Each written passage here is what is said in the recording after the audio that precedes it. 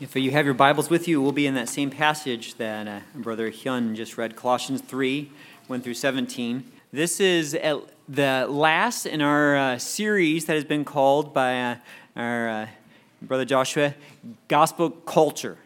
Gospel culture. And that idea of culture is the way that we do things. And it's the way that we do things because of the values that we hold.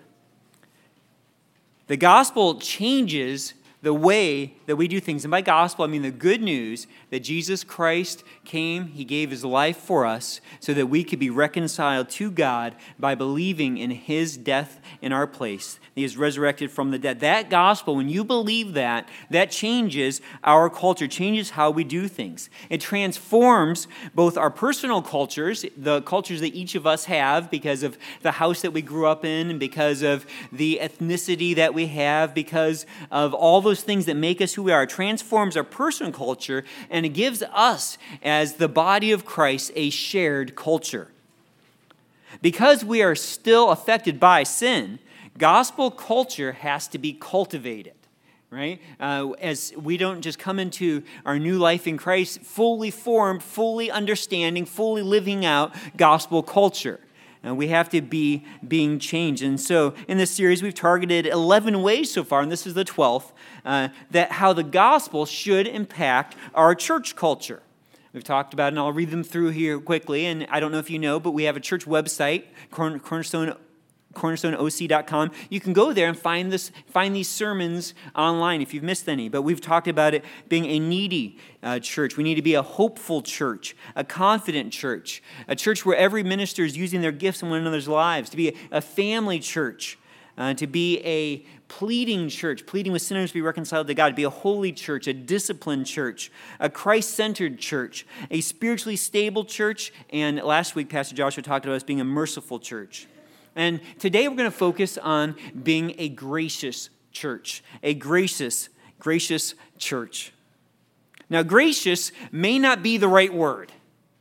And I've struggled for exactly what is the best word. And I think gracious is going to work.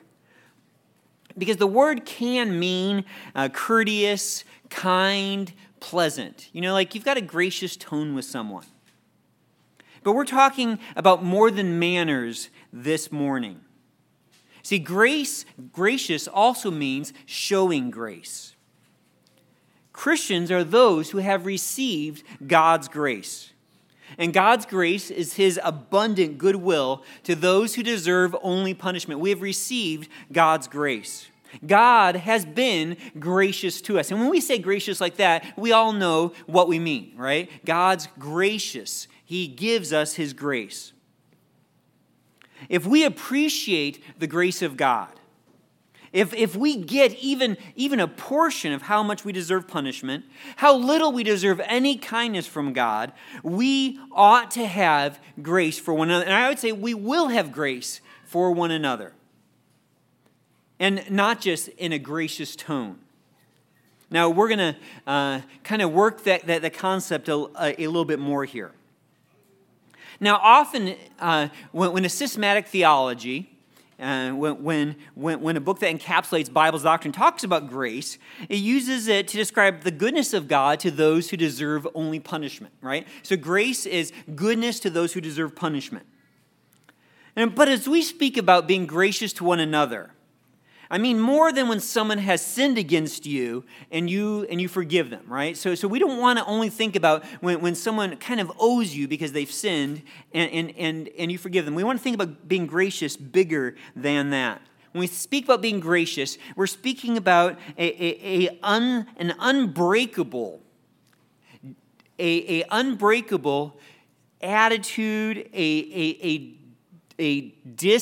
disposition of favor towards everyone. Okay? An unbreakable attitude of favor towards everyone, especially, but not only, when someone offends you. Or maybe when someone disappoints you. Right? Being gracious. Now, maybe you need to be gracious with someone who's actually sinned against you.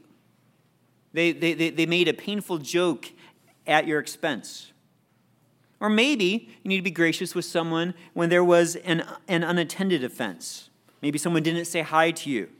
Maybe they showed up late to something that you valued. Maybe they had a terse tone in an email. You don't know if it was intended or not. We need to be gracious with someone when maybe there's a failure to do something we care about. Like maybe we have a favorite ministry and we really are excited for people to serve in this ministry that we love and others don't want to. We need to be gracious. We need to be gracious with someone underperforms when we value excellence. We want to do everything really, really good and you're not quite there. Or maybe it's the graciousness when you're trying to disciple someone. And someone is really kind of digging in their heels and they're unwilling to obey. They're not working hard for obedience.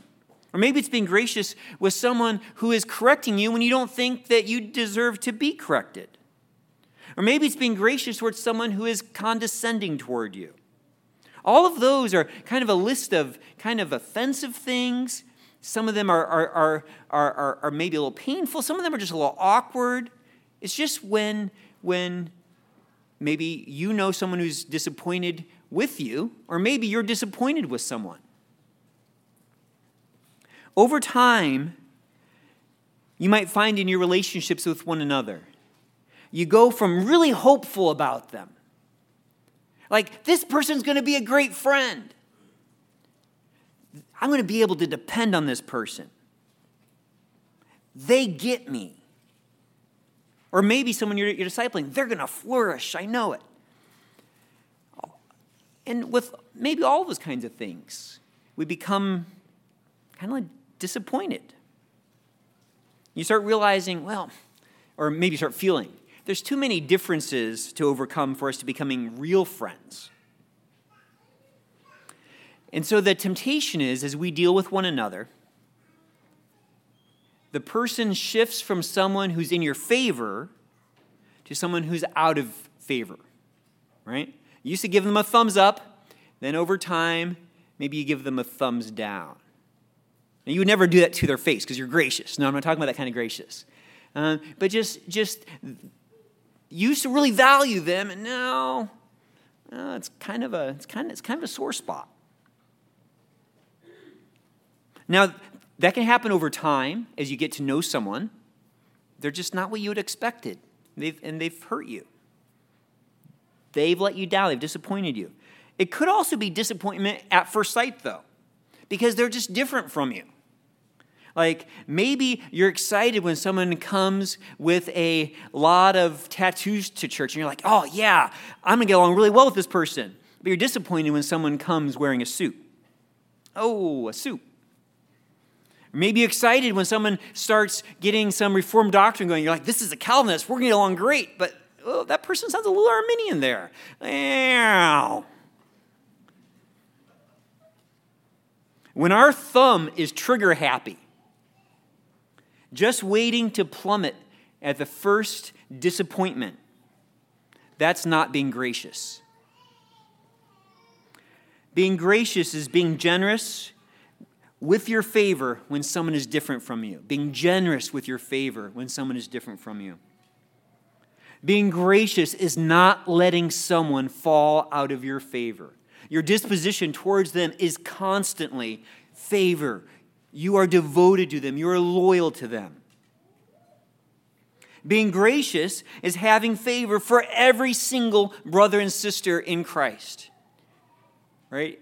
If you were to look around the room, you can't find anyone that you don't have goodwill towards. You don't have condescension towards. You have favor. And this being gracious is having favor for humanity in general.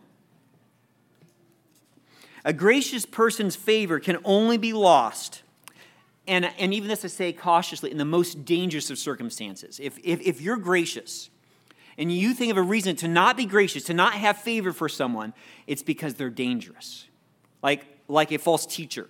If someone is coming to the church denying the deity of Christ, are we going to have a lot of graciousness? We're going to, in a sense we are, right? We're going to sit them down and say, this is really serious and we have to talk. We're going to eventually say, you can't teach that here. You can't be here because of what you keep teaching. But that's still going to be out of love for them. That's still going to be our desire to do what's best for them. Or when we do have to church discipline someone, it is because they've brought such shame upon Christ with their unrepentant, unbroken sin, and with their public sin, that even when church, we're still looking for their good, right? It's still an act of real favor towards them, even if we have to say you can't be here, right? So the constant disposition of our heart towards every one of our brothers and sisters in Christ, it needs to be gracious. So again, we're not talking about tone. We're not talking about letting someone down gently. You're fired, but we love you. We're not talking about that kind of graciousness. We're talking about loyalty to everyone. We're talking about compassion. We're talking about faithfulness and being long-suffering and being hopeful and being big-hearted. It's not relegating people to the back of your friend bus. It's not labeling someone as their mistakes. Well, back in 2007, not even labeling someone by their sins. Being gracious is being for whom Jesus is for, and optimistic that God is transforming us. Now, I've spoken a lot about being gracious without using any scripture. That should be disturbing to you. But it's okay, because we're getting there. If you have your Bibles, we're going to be in Colossians 3, 12 through 14. And I just kind of want to explain what we're going to do this morning. We're going to look at a great passage that summarizes this attitude of being gracious. If we're going to be a gracious church, if we're going to be a church that extends God's grace, Colossians 3, 12 through 14 totally describes what it's going to look like. And then we're going to do something a little weird. We're going to see how this being a gracious church is necessary. And then we're going to go backwards to Colossians 3, 1 through 11. And we're going to see why it's necessary with that kind of church. And then at the end, we're going to go forward in verses 15 to 17 and look at how we can cultivate a gracious church. So first, we're going to start in verses 12 through 14. We're going to look at these characteristics of a gracious church. We're going to look at the necessity of being a gracious church, and then we're going to look at how to cultivate being a gracious church. And I trust by God's grace that you'll see the logic of Colossians 3, and you'll come away saying, we have to be this. Mm-hmm. So first, what does a gracious church look like in Colossians 3, 12 through 14? It says, put on then as God's chosen ones, holy and beloved, compassionate hearts, kindness, humility, meekness, and patience.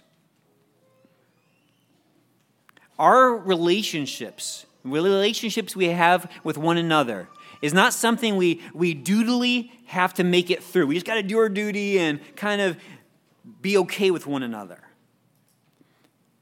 The kind of relationship Paul describes here is our putting on Christ.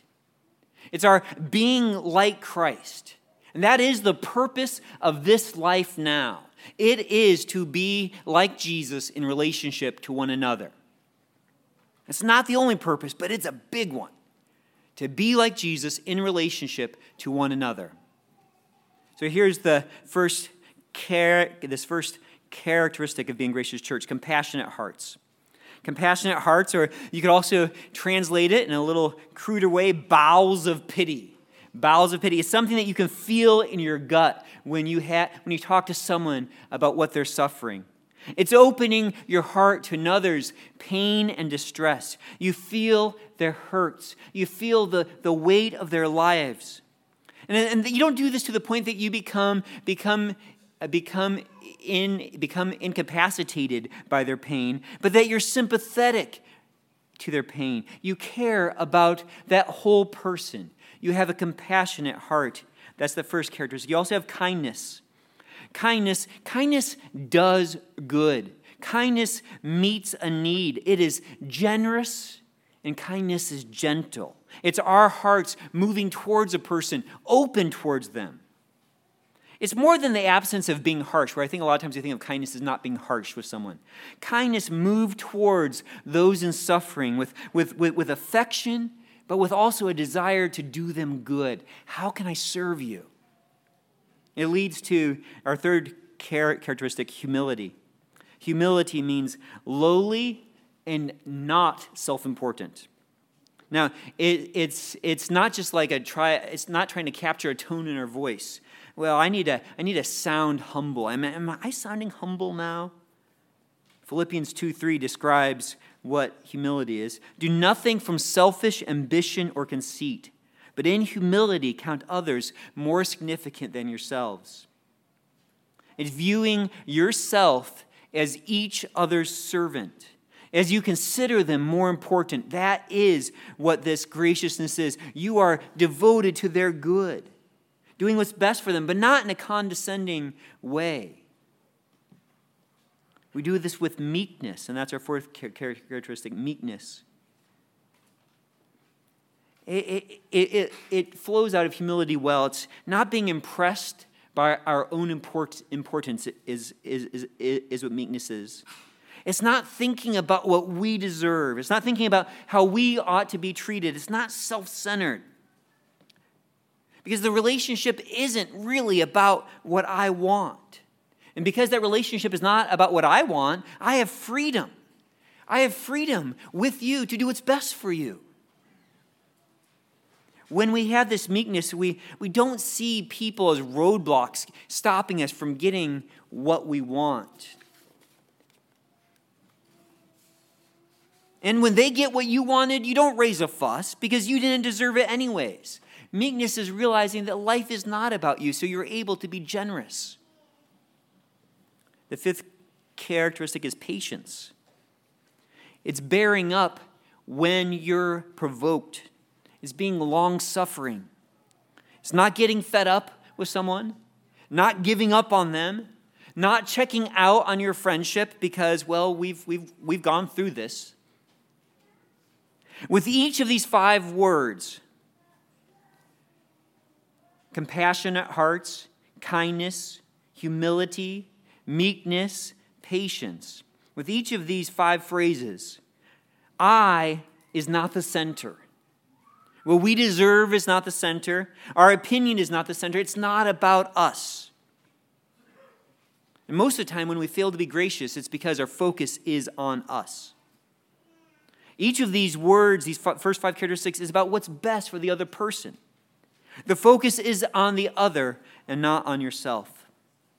Now, verse 13, as it says, bearing with one another, and if one has a complaint against another, forgiving each other, is kind of the manner that we put on the traits of verse 12. So those first 5 characteristics in verse 13 is kind of like how we're to do those. But I'm going to call them our 6th and 7th. The first is bearing with one another.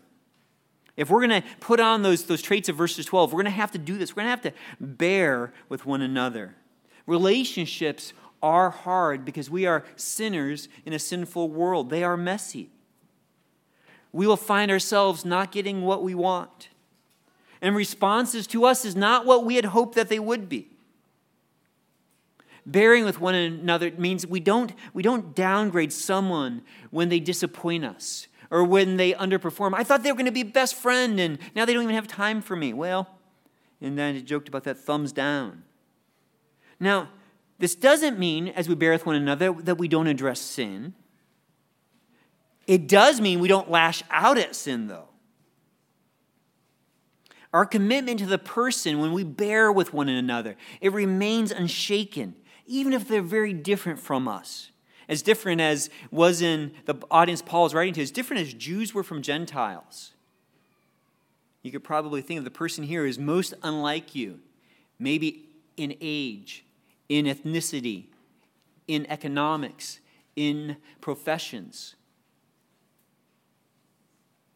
culture. You bear with one another. And if one has a complaint against another, forgiving each other is a 7th characteristic. The root of the word forgiving is the word grace. We're gracing one another. It is responding generously. It's canceling a debt that someone owes you. It's not demanding a retribution from them when they offend you. And it says, and if one has a complaint against another. Now, complaint doesn't mean that you're complaining. It's that you were treated wrongly. Someone is guilty of an offense. So you have a valid complaint against them, or at least you think that you do. Forgiving each other, not holding that against them. As the Lord has forgiven you, so you also must forgive. It's not requiring recompense. It's not keeping a log of their offenses against you. It's maybe at times even forgoing them, making an apology because you can and go forward in loving them. This freedom to forgive, of not rehearsing these past wrongs, comes from an awareness of how much Christ has forgiven us, how generous he is daily toward us, so that we can be daily gracious towards those who hurt us, to those who ignore us, who fall short of our expectations for them. And that's what's going to happen here again and again. We're going to hurt one another. We're going to disappoint one another. We're going to have expectations for one another that aren't met, whether they're good or bad. So we have to forgive one another. Just imagine how much Jesus was sinned against daily. Imagine how much Jesus was sinned against daily, not just by the Pharisees, but even by his disciples. Could you imagine if he wasn't forgiving of them? Jesus didn't set up a confessional each night when he called the disciples in. John, it's time to come and apologize, and I've been listing all of your sins from this day. Jesus wasn't holding up his thumb for them each night. Approve or disapprove. Jesus was always for his disciples. Judas was stealing money from the poor. And Jesus was still for Jesus. Jesus was still for Judas. He was for them. This doesn't mean we don't confront unrepentant sin. We know that we need to. We know that we need to instruct one another for their good. But it does mean as we forgive one another, we're not keeping score. We don't have a tally sheet. We are unwilling to replay painful memories. We're unwilling to replay unfair conversations. We don't rehearse a record of wrongs. Well, I remember one time, if we are going to remember all those things, we will not be gracious to one another. Gracing one another means forgiving one another. I'm sure I've done that to many of you. I know I have. And you're going to do it to me. If we're going to be gracious with one another, we need to bear one another. We need to forgive one another. Paul continues in Colossians 3:14, and above all these put on love, which binds everything together in perfect harmony. The eighth characteristic is not surprisingly love. And above all these, put on love. The most important trait to put on is love. Love is our eager, affectionate, committed devotion to every person for their good. Our eager, affectionate, committed devotion. I don't know if I need to say committed and devotion, but I did. Committed devotion to every person for their good. And ultimately, that good is to see them become more like Jesus Christ. Now, I know we all can't spend as much time with one another as we would like. But our commitment, our love for one another is, I want to see you become like Christ. And you, to me, is I want to see them become like Christ. And that is really what binds our graciousness together, is that it's not about us. It is about the glory of Christ.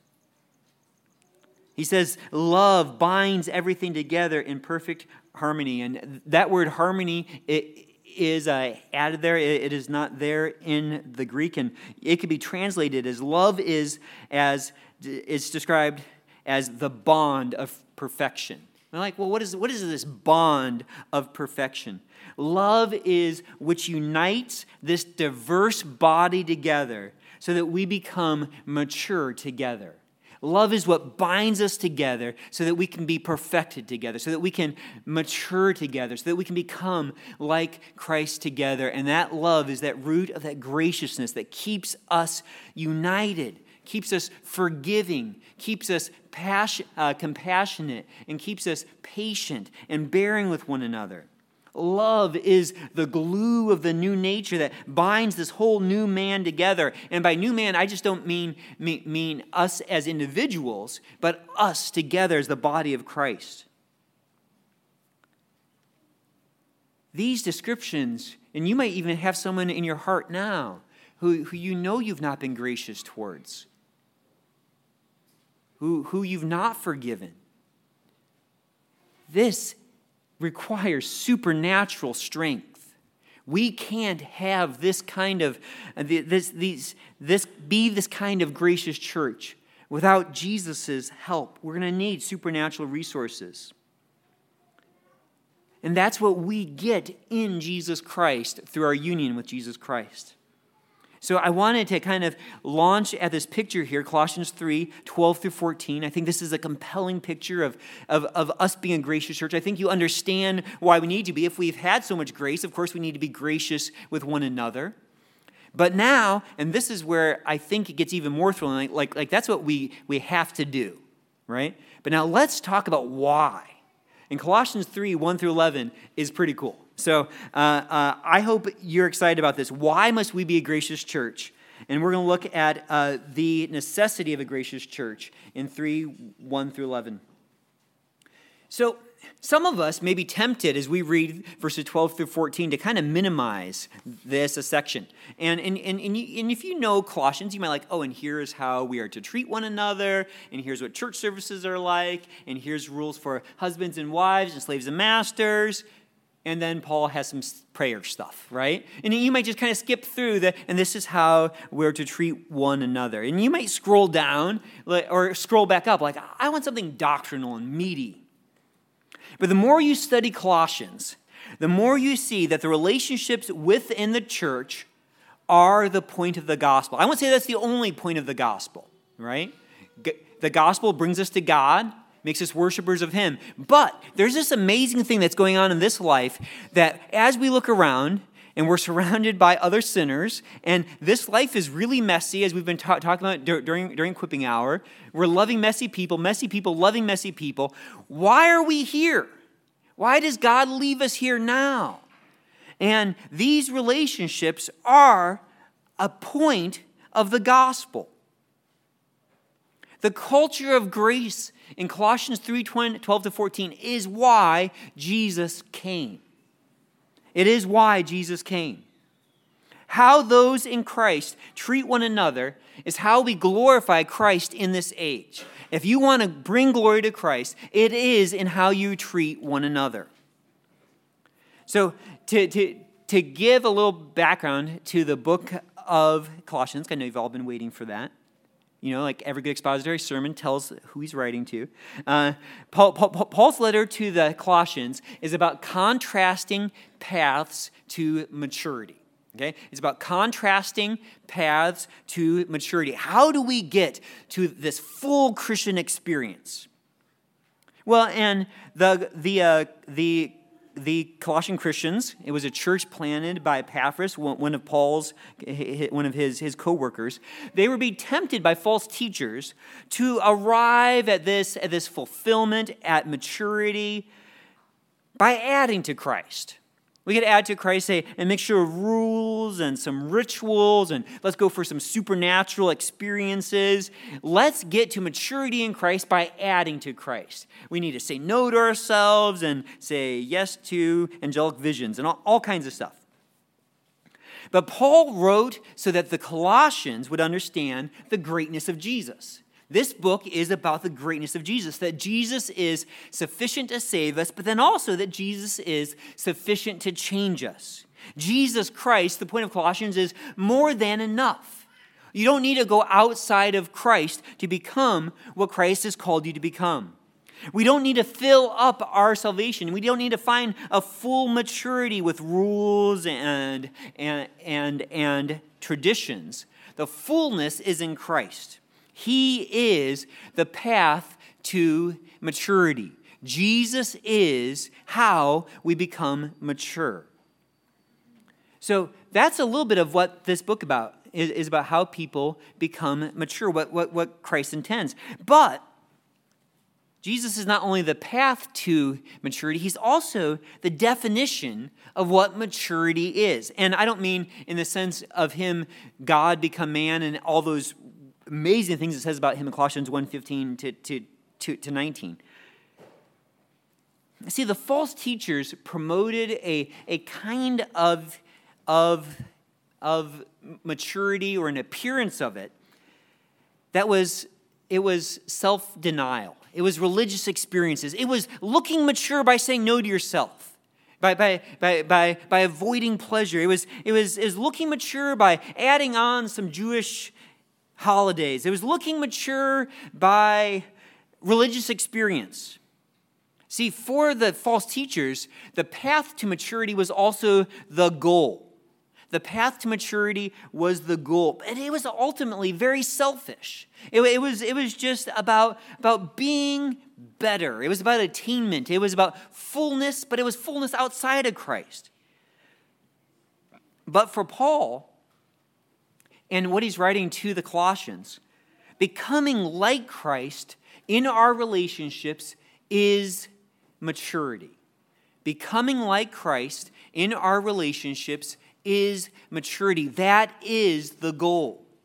Becoming like Jesus in our relationships within the church. Being a gracious church wasn't kind of the part of the letter that you scroll past. It wasn't the part that you just flip to when you are having conflict. Yeah, okay, well, I got to bear and forgive. No, really, the letter's push has been driving us toward this point of what it looks like to be a new creature in Christ. Being a gracious church, a church that operates by grace, a church that's fueled by grace, a church that dispenses grace is what maturity is. And being that kind of church is why Christ saved us. Now, I'm going to try to show from verses 1 through 11 why we have to be a gracious church. Like why that's the point of why Christ saved us. So I'm going to use this phrase, union with Christ, or being united with Christ. Scripture speaks about us being in Christ. It's what happens when we respond to the gospel and we're connected by God's Spirit to the work of Jesus Christ, to the person of Jesus Christ, so that when he died on the cross, he took the punishment of our sins, union with Christ, and when he resurrected, we got new life too. So it's our union with Christ, our being identified with him being our representative, connected to him through his Spirit, through faith. Mm-hmm. Union with Christ, and here's the first reason why this being gracious church is necessary. It demands a new way of doing life now. Union with Christ, being united to Christ, demands a new way of doing life now.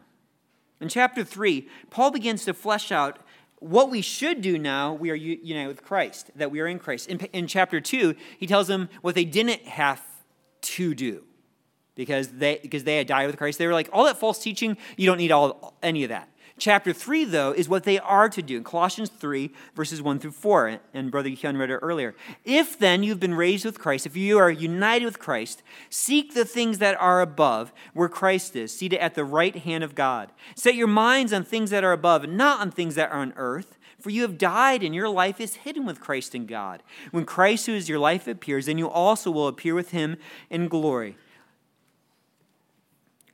The Colossians might have wondered, okay, so I'm supposed to set my mind on things above. Well, what are the things that are above? And these things that are on earth, what are these things that I'm supposed to be avoiding?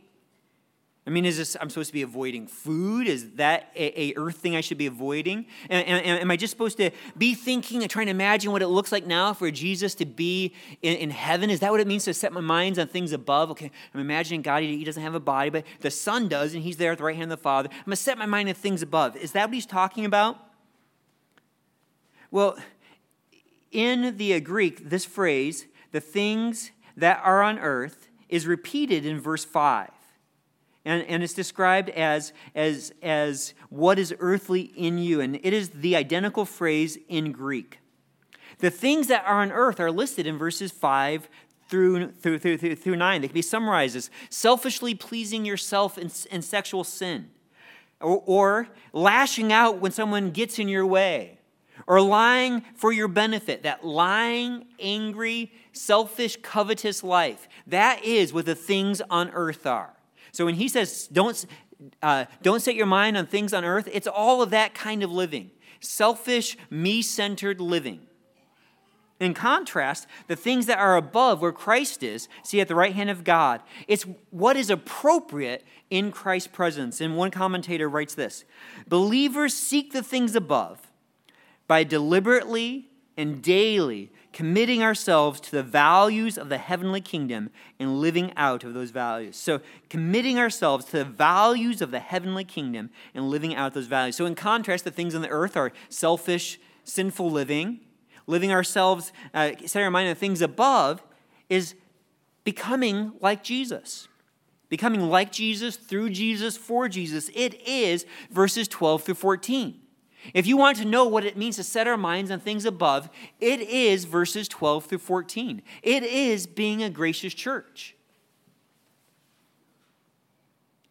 We should seek these things. Why should we seek the things above and not the things on earth? He explains it in Colossians 3:3. For you have died, and your life is hidden with Christ in God.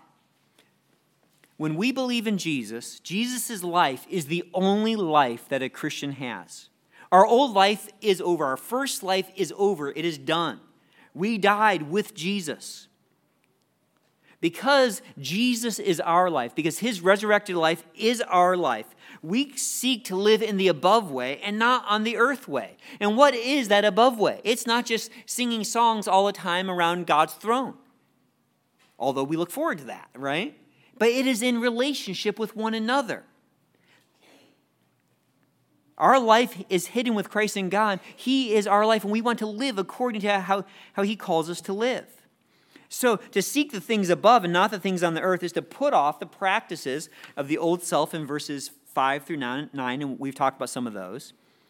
Verses 9 through 10, it talks about this union with Christ again. Do not lie to one another, seeing that you have put off the old self with its practices. That's what you've already done. If you believe in Jesus, you've put off that old self. That old self is done. And have put on the new self. See, when we believe in Jesus, we've already taken off, and you can think of it as taken off Adam. We took off our Adamic sin-cursed life, our Adam life. That Adam life, everything that we were before Christ is done. And we've put on Christ. We've died, and we've been risen with Christ. So our Adam life is over, and our life in Christ is who we are now. We are new. We are in Christ. We have put on Christ. And so we're to live like Christ. And verse 10 says, and have put on the new self, which is being renewed in knowledge after the image of its creator. At creation, before sin, we were made in God's image. Now that image retained, but it was shattered by the fall. Now we are being remade in God's image, in the image of Jesus Christ, the eternally perfect, God-pleasing man. The new has been put on, and now we are being renewed in knowledge. And that's really what we're doing here this morning. It's part of our being renewed in knowledge. We are learning what God has called us to be a gracious church. We're learning the new way of doing life. And so that's the logic of this passage. This is why we have to be a gracious church. Because you have been united with Christ, and that demands a new way of living. Not the old way, not the things of the earth way. The new way, the Colossians 3, 12 through 14 way. So if we want to set our minds on things above, we know what that is. It's not to be selfish. It's to be gracious. It really does bring out a new wonder of what it means to share the gospel with someone. The gospel is content. It is truth. But that gospel is going to be bringing that person into something. So when we invite someone to church, we want them to hear the gospel. The gospel is what's going to save. But what we really want them to participate in is, yes, relationship with God, but it's also relationship with one another. That's thrilling, and that brings glory to Christ. So we know that the necessity of being a gracious church is that the union with Christ demands a new way of doing life. We could skip back to verse 4. Union with Christ will end in our being like Christ eternally. Okay? Union with Christ will end with being like Christ eternally. Verse 4. When Christ, who is your life, appears, then you also will appear with him in glory. When Jesus Christ returns, we're going to become like him. We're going to be transformed. The destructive influence that still remains of this old self with its practices is going to be gone forever. It already has lost its power, but it still influences. The effect of being in Adam will forever fade away, and the reality of being in Christ will be our only experience. The only way when Christ returns we'll be able to relate to one another, the only way will be in that verses 12 through 14 kind of way, that gracious way. It'll also be far easier because none of us will have any sin. That's why this is the opportunity now to bring glory to Christ. When Christ returns, sin is no longer going to fill our eyes with smoke, clouding our vision of what is true and of what is good. No one will have any reason to hide from one another. You'll never see someone coming and turn around. You never have to be afraid of being hurt by one another. You'll only have favor for one another for eternity. Our appearing with Jesus in glory is guaranteed for any who have been united with Christ through faith in his death and resurrection. 1 Corinthians 15, verse 49 says, a brother shared this with me this week, just as we have borne the image of the man of dust, Adam, we shall also bear the image of the man of heaven. We are going to be like Christ. If you are in Jesus Christ this morning, if you have been saved by him, you will be transformed to be as perfect as he is, to be as loving as he is. Our transformation is going to be complete when we see Christ. But now we seek to see one another with Jesus' eyes. So that's part of the reason why we need to be this gracious church. It's because our union with Christ demands this new way of doing life now. It's because we're going to become like Christ eternally. But it also demands a new way of seeing people now. If you've been united with Christ, there's a new way you have to see people. The old way has to be gone. There's a new way of seeing people. And we see that in verses 11 and 12. Verse 11, it says, here there is not Greek and Jew. There is not circumcised and uncircumcised, barbarian and Scythian, slave and free, but Christ is all and in all. See, in Christ, distinctions, how we're different from one another, is not what is important. Distinctions are not the basis of how we treat one another. We must no longer be interested in sorting people out, in summing people up, in organizing people based on externals. We are not really white collar or blue collar. We aren't really Asian or other. We aren't really old CBC or new CBC. We aren't really homeschooled or public schooled. We aren't Santa Ana or Yorba Linda. We aren't north of the tracks or south of the tracks. All those things are insignificant here. I won't say that they're insignificant. They're not the basis of how we treat one another. They are who you are, right? They brought you to this point, right? It's part of your story of who God saves. We love to hear that story, right? It's why you do what you do at times. But it's not our distinctions, right? It's not how we treat one another. We don't see each other anymore that way. He's saying, here there is not Greek and Jew. We're not white and Asian and brown. We don't do that here. See, when we think of things above, distinctions is not how we see people because Christ is everything to us. He is what matters. He is everything, and his glory is at stake. So, inasmuch as all of us were in Adam without distinction, every single human was in Adam. The curse affected every one of us. He represented every one of us. Now, Jesus is in all of us without distinction if we are in Jesus Christ. So this is that new way of seeing people. It's Christ's way of seeing people. So he says, put on then as God's chosen ones, holy and beloved. Together we are those who have been chosen by God for salvation. That's incredible. We are those that God has called out of the world to be saved. We are those who have been, all of us in Christ have been cleansed by God. We are those who have been loved by God.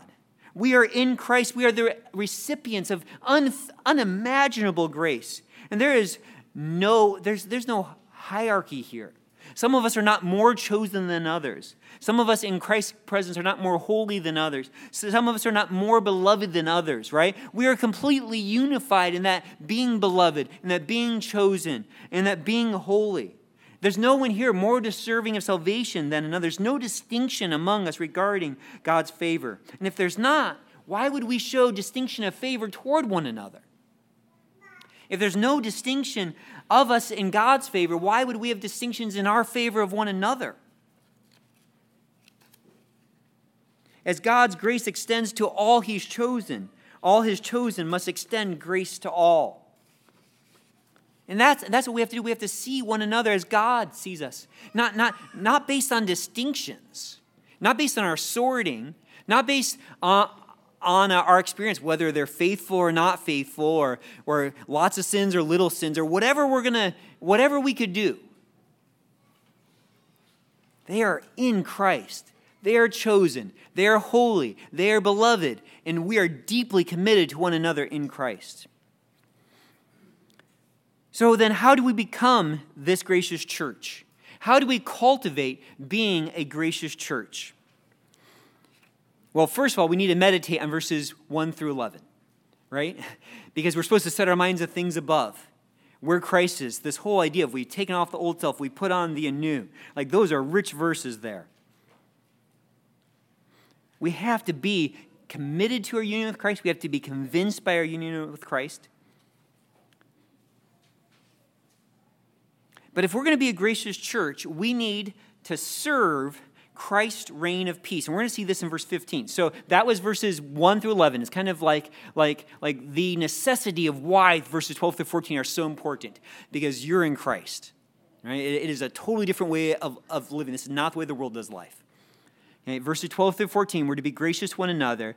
And then we read verses 15 to 17. And you might wonder, well, why does he go there? And you're going to see as we go through this that I think what's going on here is how do we cultivate together being that kind of church? Those kinds of relationships of verses 12 and 14. He's not just kind of going to take a break and say, and now here's how you do worship service. And you'll see this. So if we're going to be a gracious church, we need to serve Christ's reign of peace. And I know that might be a little awkwardly worded. We need to serve Christ's reign of peace. We need to submit ourselves to a bigger purpose. We need to serve Christ's reign of peace. Colossians 3:15. And let the peace of Christ rule in your hearts, to which indeed you were called in one body, and be thankful. Now we can see here that Paul's still talking about relationships, because he says, to which indeed you are called in one body. He just talked about all those relationships in verses 12 to 14. Now he says, this is what you're called to. You're called to one body. So this verse is not really about a feeling of personal peace. This is not about let the peace of Christ rule in your hearts. Calm, peace of Christ in my heart. He's talking about our corporate relationships. This is about Christ's reign of peace among us in our hearts, plural. It is about Christ's peace reigning among us. Colossians 1:20 talked about how Christ reconciled all things to himself, whether on earth or in heaven, making peace by the blood of his cross. And what it's describing there is how Christ guaranteed universal peace by extinguishing God's wrath against our sin.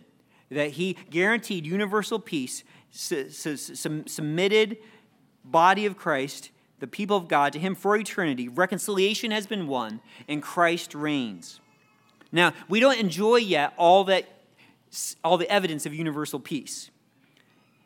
But inside his church, Christ's peace must rule. We have to serve that peace. We have a purpose, and that purpose is, this is where Jesus' peace reigns. And peace is not only the idea of the absence of conflict, because sometimes we have conflict.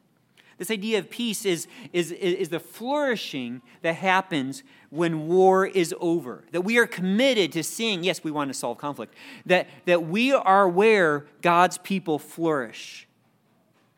The church is God's garden. The church is God's field. The church is his kingdom. The church is where his people flourish. And his peace ought to reign among us.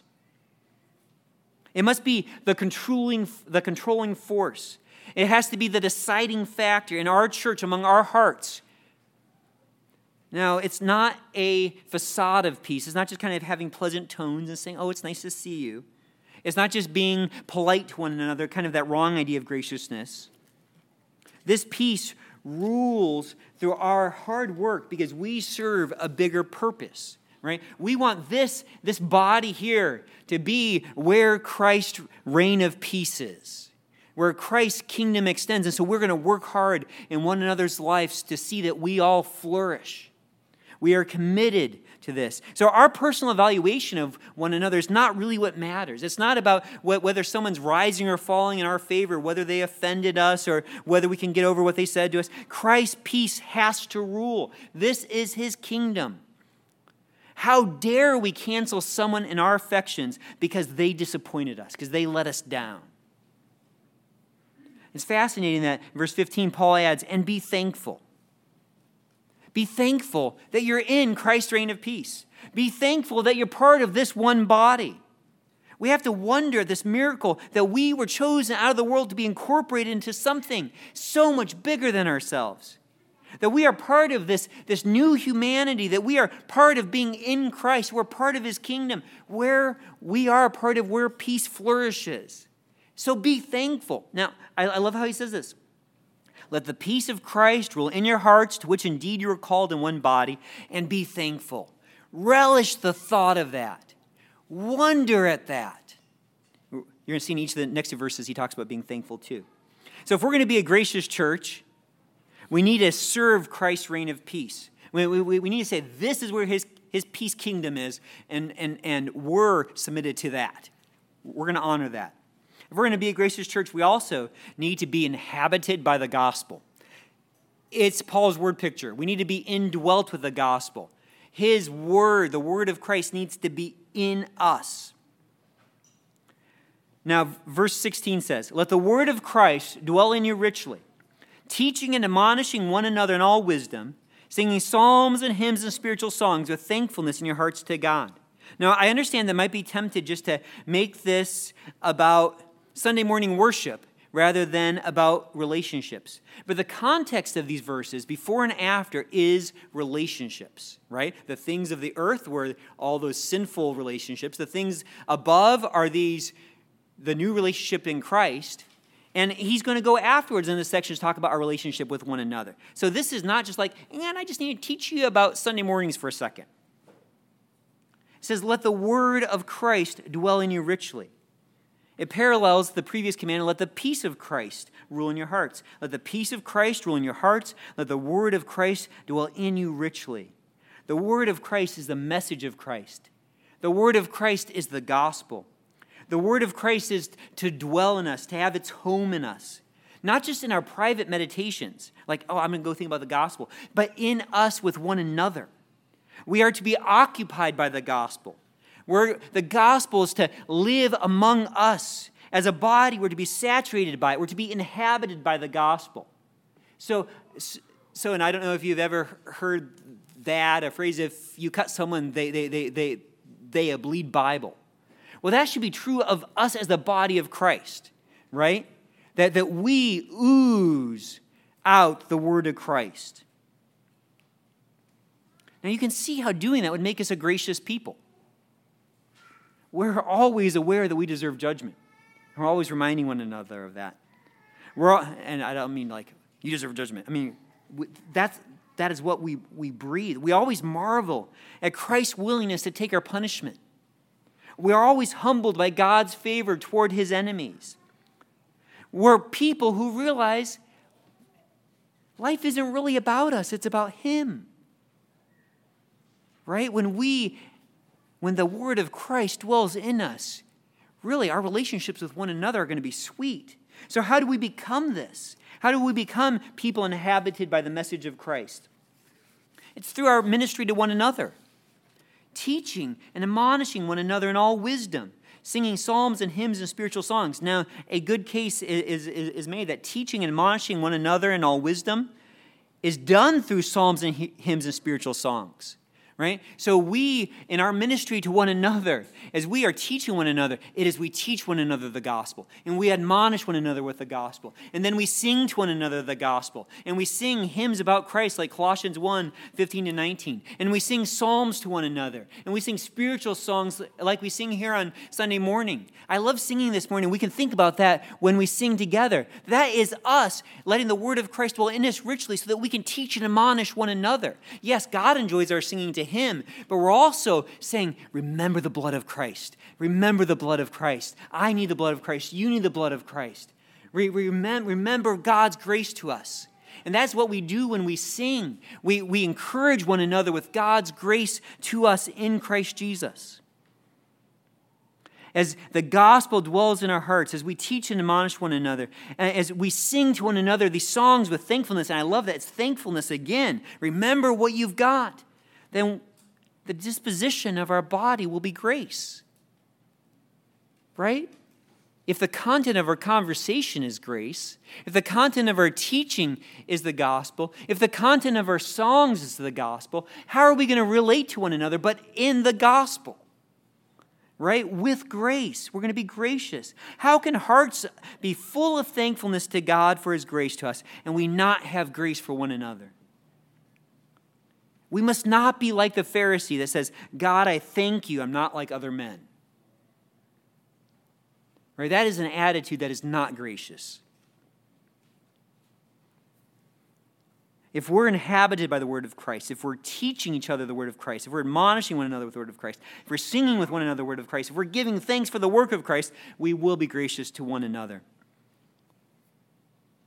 Remember, these relationships are us putting on Christ. God could have all of us automatically like Christ, right? Just one bomb dropped on this building and we're all like Christ. Perfectly. No, he wants us to put on Christ. He wants us to be used in one another's lives to put on Christ. Right? That's what this life is about. It's about becoming more transformed, being transformed from one degree of glory to another. That putting on Christ is being gracious with one another.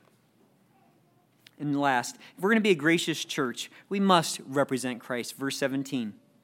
And whatever you do in word or deed, do everything in the name of the Lord Jesus, giving thanks to God the Father through him.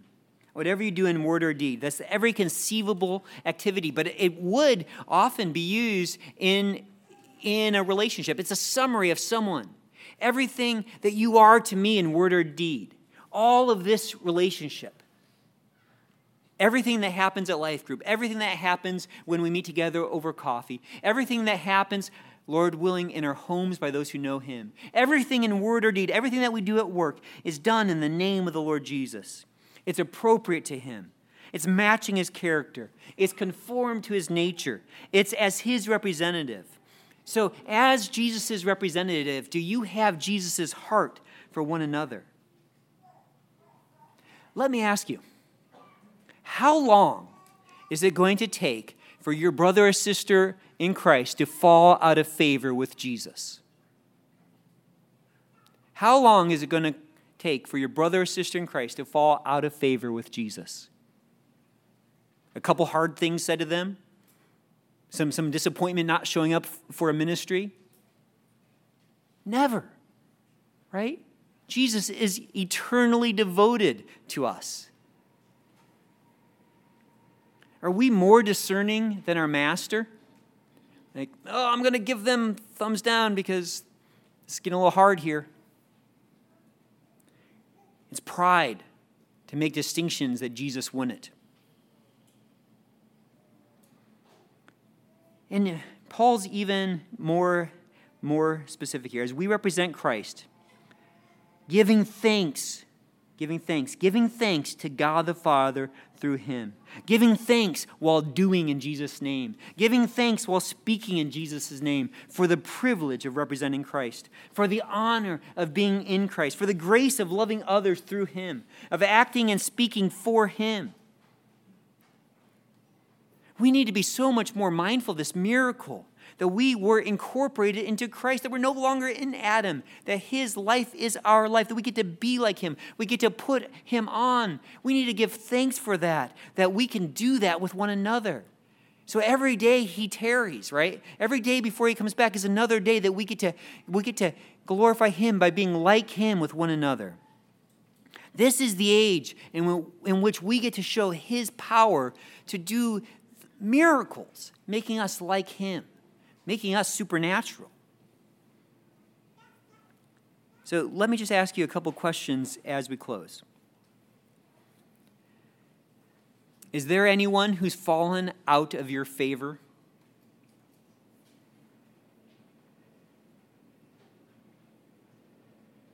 Is there someone who used to, you'd be excited to see and now gets a thumb down in your heart? Is there anyone that you've judged and found lacking and have tired of? Is there someone you've stopped giving thanks for? Is there someone you've given up on? Put on then as God's chosen ones, holy and beloved, compassionate hearts, kindness, humility, meekness, and patience, bearing with one another, and if one has a complaint against another, forgiving each other. As the Lord has forgiven you, so you also must forgive. And above all these, put on love, which binds everything together in perfect harmony. Let's pray. Father, I thank you for really showing us, you opened up heaven a little bit to show us what your Son is like. And I pray, Lord, that you would help us to be like him. I pray, Father, that you would help us to have your word saturating our hearts so that we would be used in one another's lives. I pray, Father, that we would even now be encouraged by this word as we sing about your love. Pray, Father, you would help us to be good representatives of Christ in our relationships with one another. We pray, Father, that this would be a place where your peace reigns.